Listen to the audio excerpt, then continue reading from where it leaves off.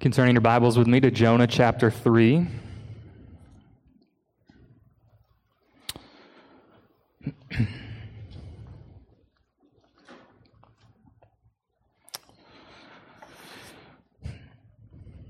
And before we read the text, let's pray one more time.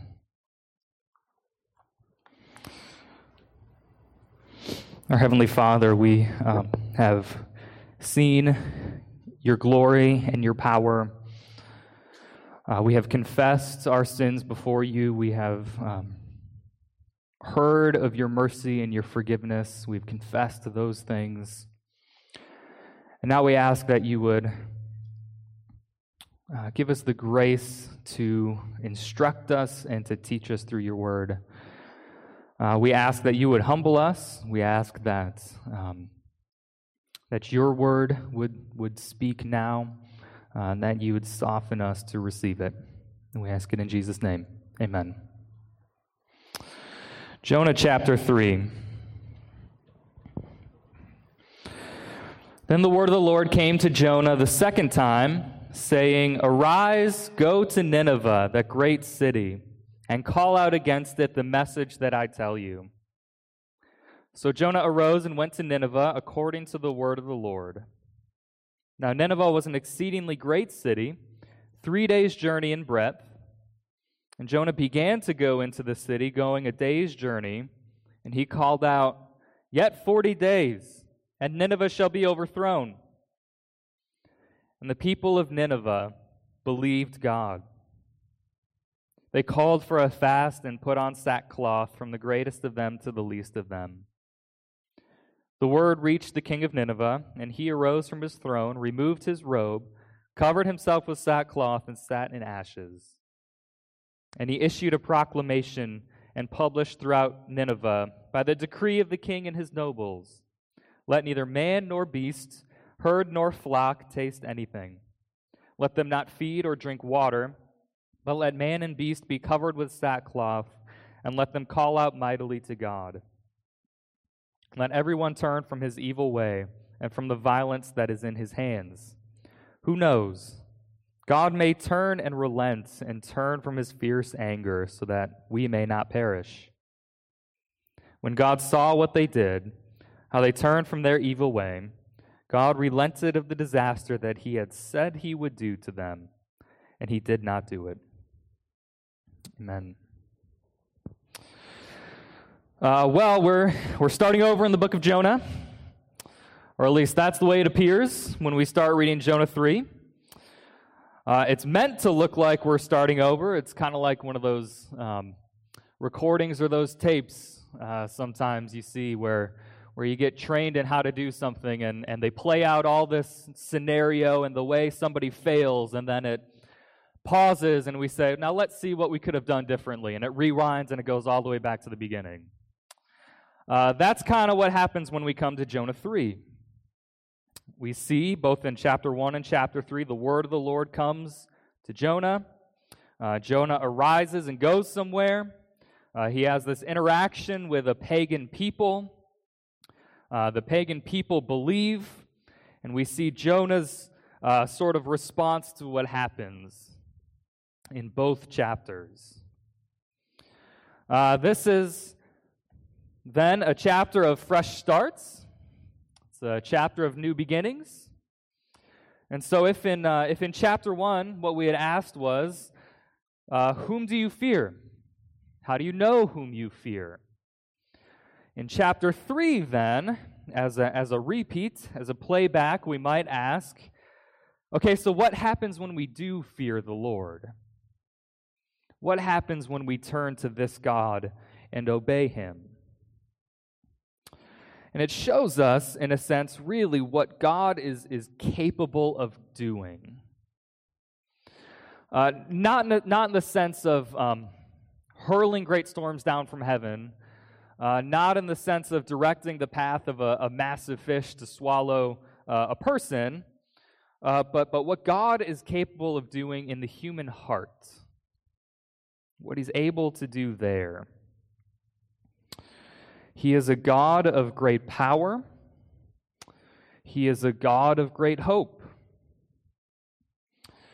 In many ways, this chapter is very much, it's very much an encouragement for those who just feel a little bit stuck, who feel frustrated. I'm not where I want to be as a Christian.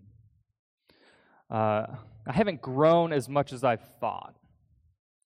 Right? I just can't seem to reach my family. My family just doesn't seem to understand the gospel. I can't get it across to them. I've tried over and over again. Why isn't this working? God is capable of doing anything. That's what he shows us in Jonah chapter 3, both in terms of his power and in terms of his goodness, in terms of his desire. And really, as we work our way through this chapter, there are three changes, three turns throughout this chapter that show us God's power, God's hope, God's capability for change. The first one is in Jonah. Is Jonah. Jonah is turned from a runner to a preacher. And now I said 3 turns, 3 changes. This is really kind of, Jonah's already started his turn in chapter 2, right? We talked last time in Jonah about his repentance, how he turned back to God. And this is sort of just a continuation of it. Jonah is right back where he started, literally, geographically, but also figuratively. Right? God gives his charge all over again. Arise, go to Nineveh, that great city, call out against it. Same exact thing.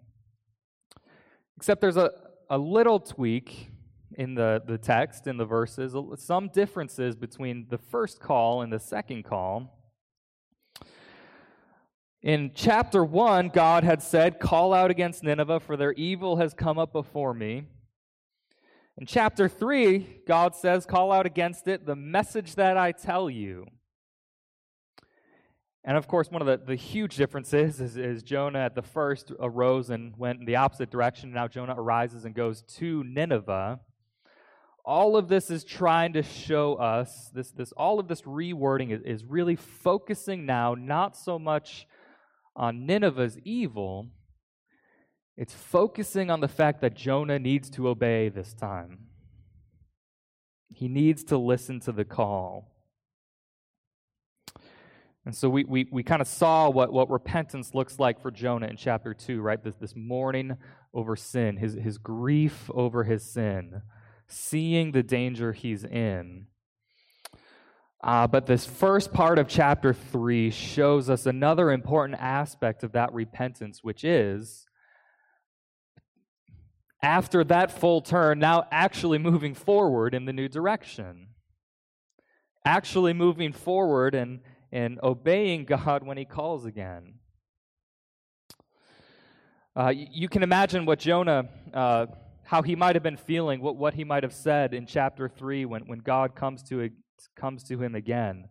The sort of guilt or the regret that he might have felt because of his failure the first time around. I'm such a great sinner. I ran so far away from God. How can I be fit to be the one to do this? Surely, God, there's someone else that you can use. I've run so far. I can't make this change. I can't be the one who goes to do this.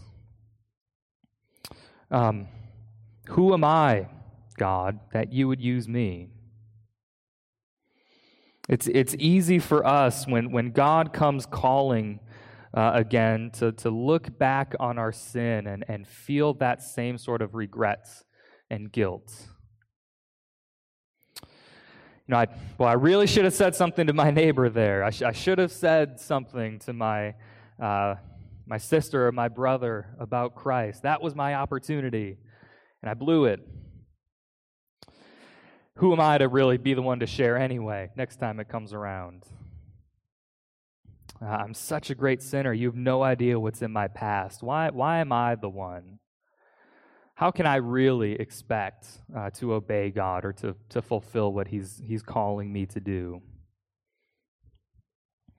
But really, just as Pastor Mark just prayed, so often when we fail God and sin against him, what he's going to end up doing is coming back to that same thing over and over again.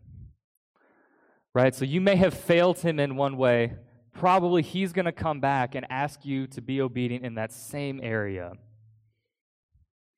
That's a great, massive part of repentance, is where we once failed and God calls us again to obey him afresh, to obey him the second time around. God does call us again, over and over again, and we can't let those sins of our past and that guilt and that regret dog us and cling to us and make us feel like it's impossible to obey or to listen or to be worthy. Paul says in Philippians chapter 3, just a great message in Philippians 3. Now he says, I have not obtained the resurrection of Christ yet. I am not already perfect, but I press on to make it my own, because Christ Jesus had made me his own. Again, not that I have made it my own already, but one thing I do, forgetting what lies behind and straining forward to what lies ahead, I press on toward the goal for the prize of the upward call of God in Christ Jesus. Despite the sin and the failure we may have felt, we may have committed in the past, he tells us to put that off. If Christ has forgiven you, put that off. Do not let that dog you anymore. Do not let that drag you down and pull you back. He calls you another time to be faithful and to obey today. It doesn't matter what you did a year ago, a week ago, an hour ago. He calls you to be faithful right now, to make that choice right now. And really, that's not that's not good news unless we understand God's grace in our lives. Right? So we saw last time in Jonah that God's grace and mercy were persistent. They kept chasing Jonah down until they drew him back. And now in Jonah 3, we really see that God's grace is fresh every day. And this is why we cling to that promise from Lamentations 3, right? That your mercies are new every morning, because we're all going to backslide constantly, aren't we? Don't we all fail in sin over and over again? Don't we slip away from God so many times? And don't we need to cling to that promise that, yes, you failed then, but today God is calling you again in his mercy. He's forgiving you again. He's gripping your heart again. He's showing you again how amazing his grace and his gospel is, and he is again compelling you to follow him. Just because we may have turned away from God at one point, just because we may have run hard and run fast in the opposite direction, just because we may have felt his chastisement, it doesn't mean that he's done working on you. It doesn't mean that he's done working in you. God's grace is fresh to forgive, and it's fresh to equip. It's fresh every day to change you from what you once were to what you should be. Right? Paul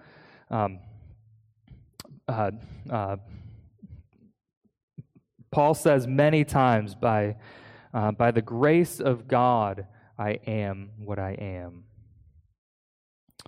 It's only ever God's work in us that can truly change us.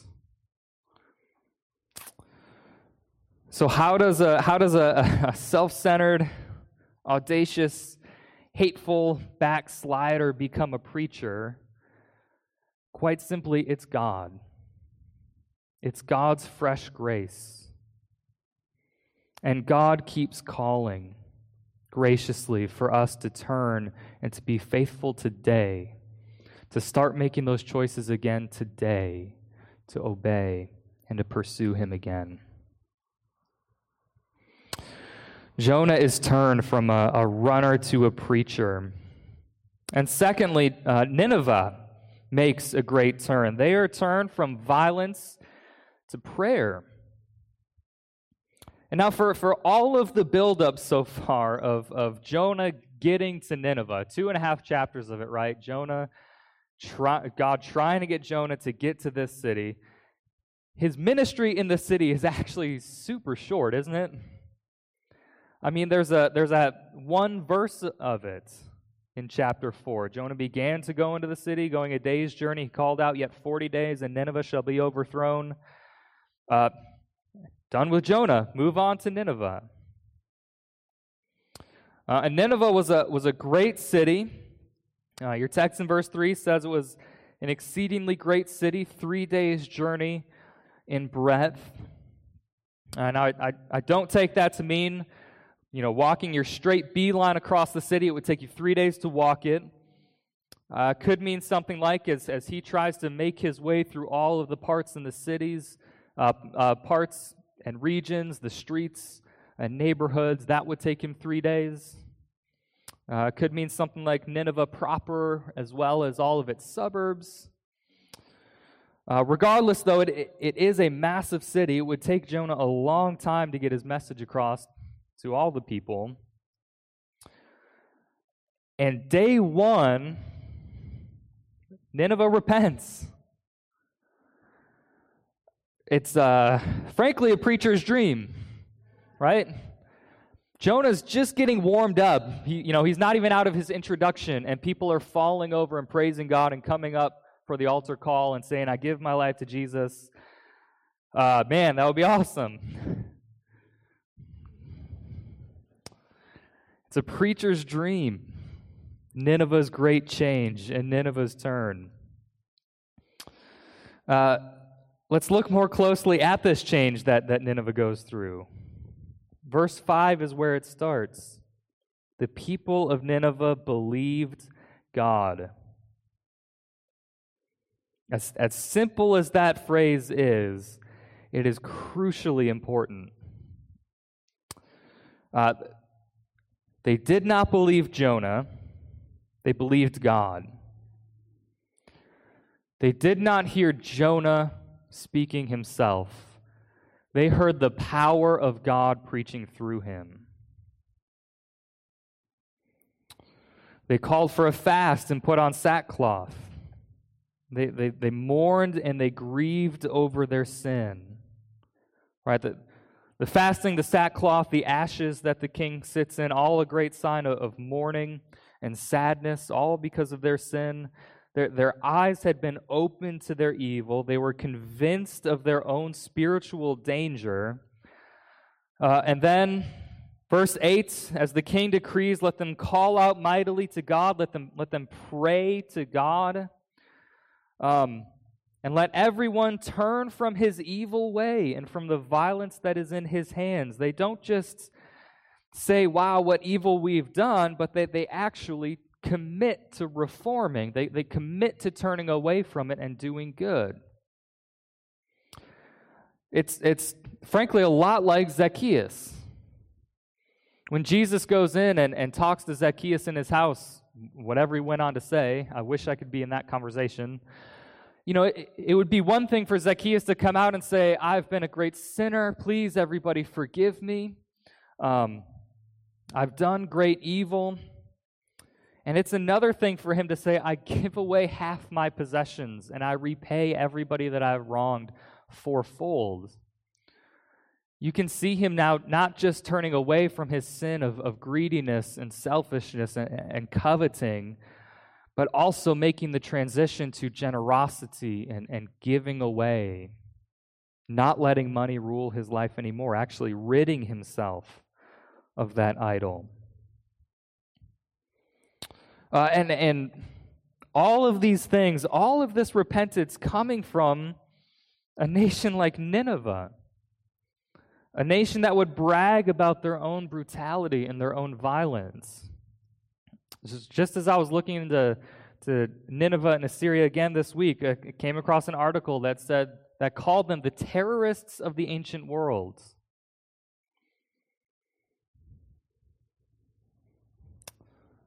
I think I mentioned this a couple weeks ago, they would hang the corpses of their enemies on stakes and set them out in front of the city. They would cut off hands or arms or legs or noses or ears and just brutalize their enemies, even behead people and hang them on trees. I mean, these people were the lowest of the low, right? Not that much different from Sodom and Gomorrah, this paragon of wickedness, this paragon of depravity. And here they are the very next week walking into church and singing and praying and maybe even lifting their hands. It's incredible. And if that doesn't give you hope for somebody like your next door neighbor or your sibling or the Paulusons in Peru or the Conrads doing their work in Europe or Zambia or Iraq or North Korea or any other closed country, then I don't know where you're going to get your hope from. Because this is an incredible work of God. There's a reason that Paul says that the gospel of God, he is unashamed of the gospel because it is the power of God.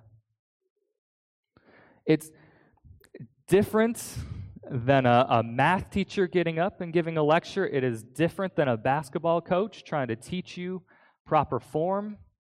Those people, they can't actually instill the truths in your brain. They cannot make you do the right thing. They don't actually have the power to get you to understand it and to do it. The gospel does. The Holy Spirit is in the preached gospel. The Holy Spirit is working when the word is spoken. And so just thinking, even as you go out and preach this gospel and witness and evangelize, it doesn't take a sermon.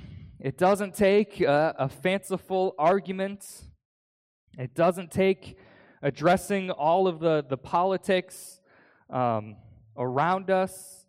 It just takes the simple, direct, clear message of Jesus. And God works in that. The Holy Spirit works when His gospel is preached.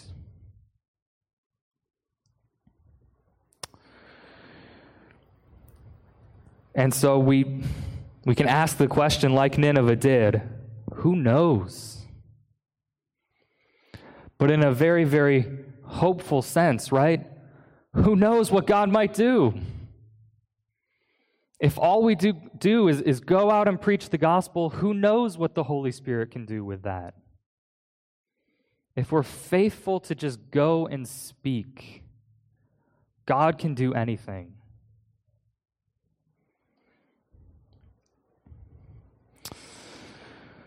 This is, for Nineveh, by no means is this a fully matured faith. Not even necessarily maybe a strong faith. It's not going to be a lasting faith, because within a couple of generations we see Nineveh is going to be right back to their old ways, and yet we see that it is really faith. And so again, look at verse 9 and what they confess here after they decree all of these things to do. They say in verse 9, "Who knows? God may turn and relent and turn from his fierce anger, so that we may not perish." Really, aren't they just confessing the same thing that the sailors did on the boat? If we cry out to God, He may save our lives. And isn't this the same as what Jonah confessed in the belly of the fish? At the end of chapter 2, at verse 9, salvation belongs to the Lord. Right? Even these Ninevites know, as much as we might do, as much sackcloth as we put on, as many ashes as we throw on our head, as sincere as our repentance might be, we know that that is not going to save us. We know that that's not what takes us from death to life. It's God and His mercy that they need to fall back on.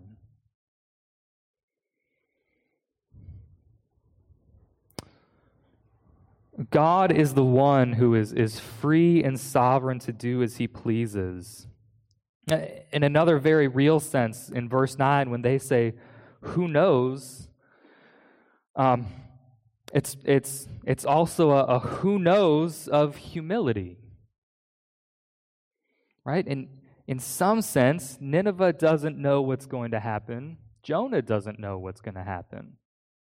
We're going to see that in the next chapter. Jonah doesn't know what's going to happen with Nineveh. And at the same time, we can be utterly certain that God is hearing this cry for mercy and going to save these people.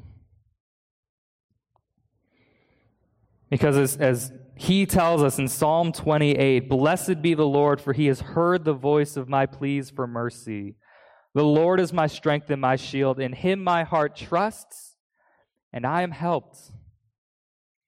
Or in John 6, "Whoever comes to me shall not hunger, and whoever believes in me shall never thirst. Whoever comes to me, I will never cast out." Or in 1 John 1, if we confess our sins, He is faithful and just to forgive us our sins and cleanse us from all unrighteousness. This, in a sense, is God's turn, God's change, even God's repentance, in a sense. Not that He's turning from something wicked to good, but just that He is changing.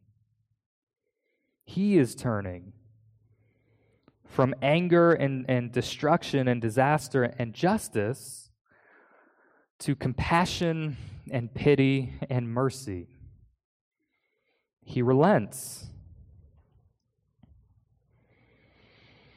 When we confess our sins and repent, again, we are not falling back on our own faith to save us. We're not falling back on our own repentance. We're not falling back even on how sincere we feel about it. We are clinging to and we are resting on God's own character, God's own nature that He has told us is a forgiving one and a merciful one. And that's what gives us all the hope as we confess our sins.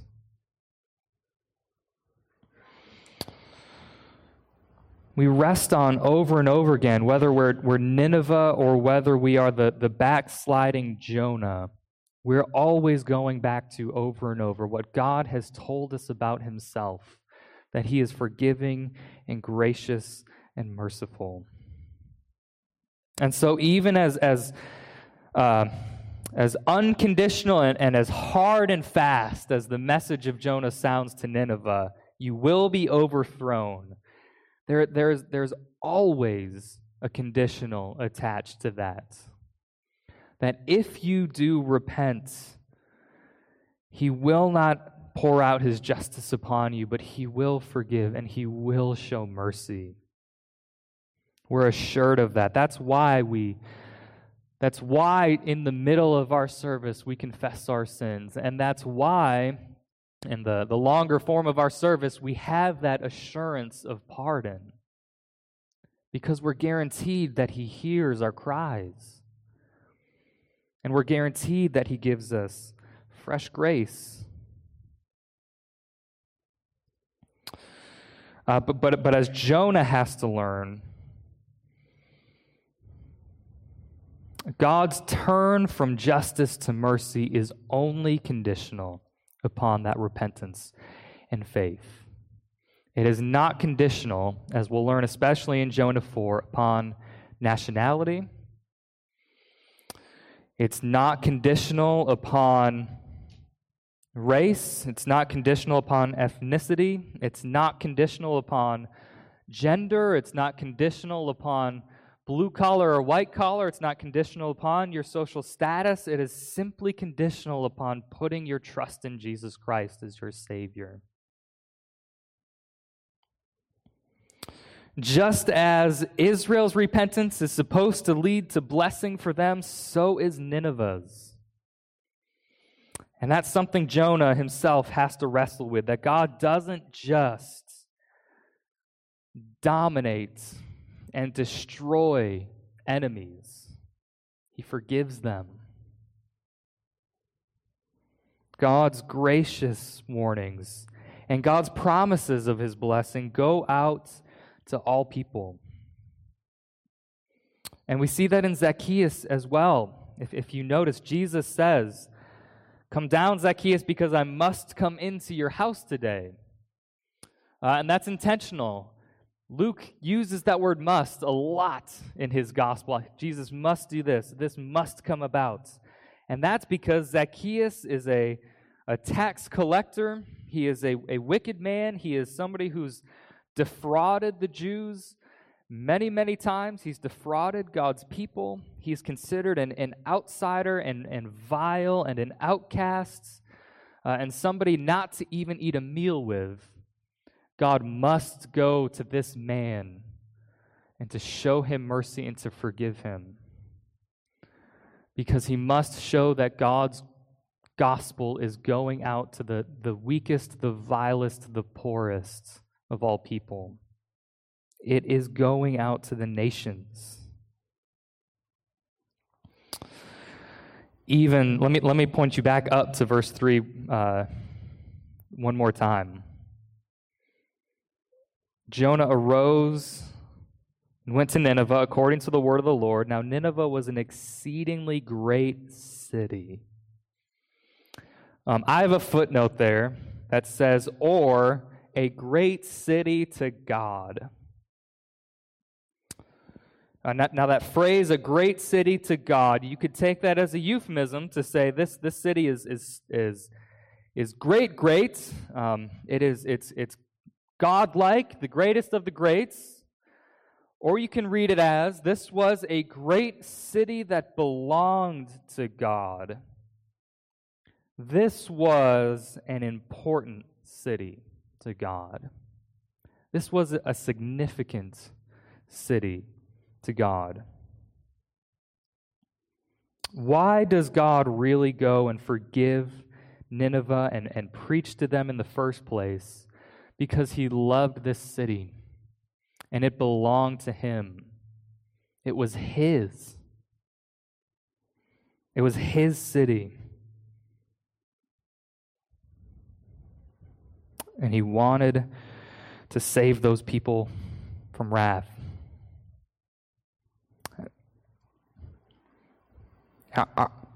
Aren't you glad you serve a God like that?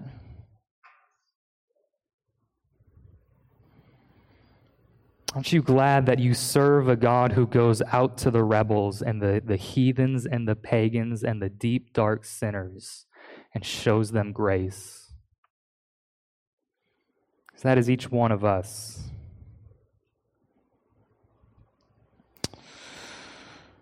One of the words that skeptics will use to describe Jonah 3 is unrealistic. Even more unrealistic than a fish swallowing someone. How could a wicked city like this just turn to God overnight?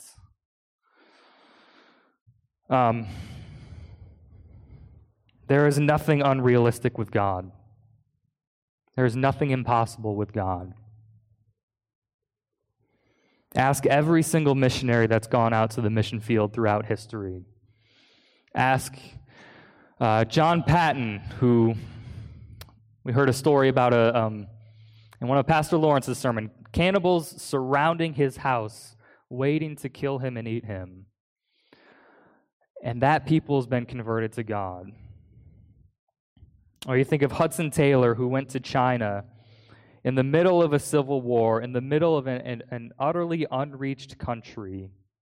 And now the gospel is just running rampant there over the last 100 years. Or Jim Elliot, who went to Ecuador and was speared in the chest as soon as he hit the ground.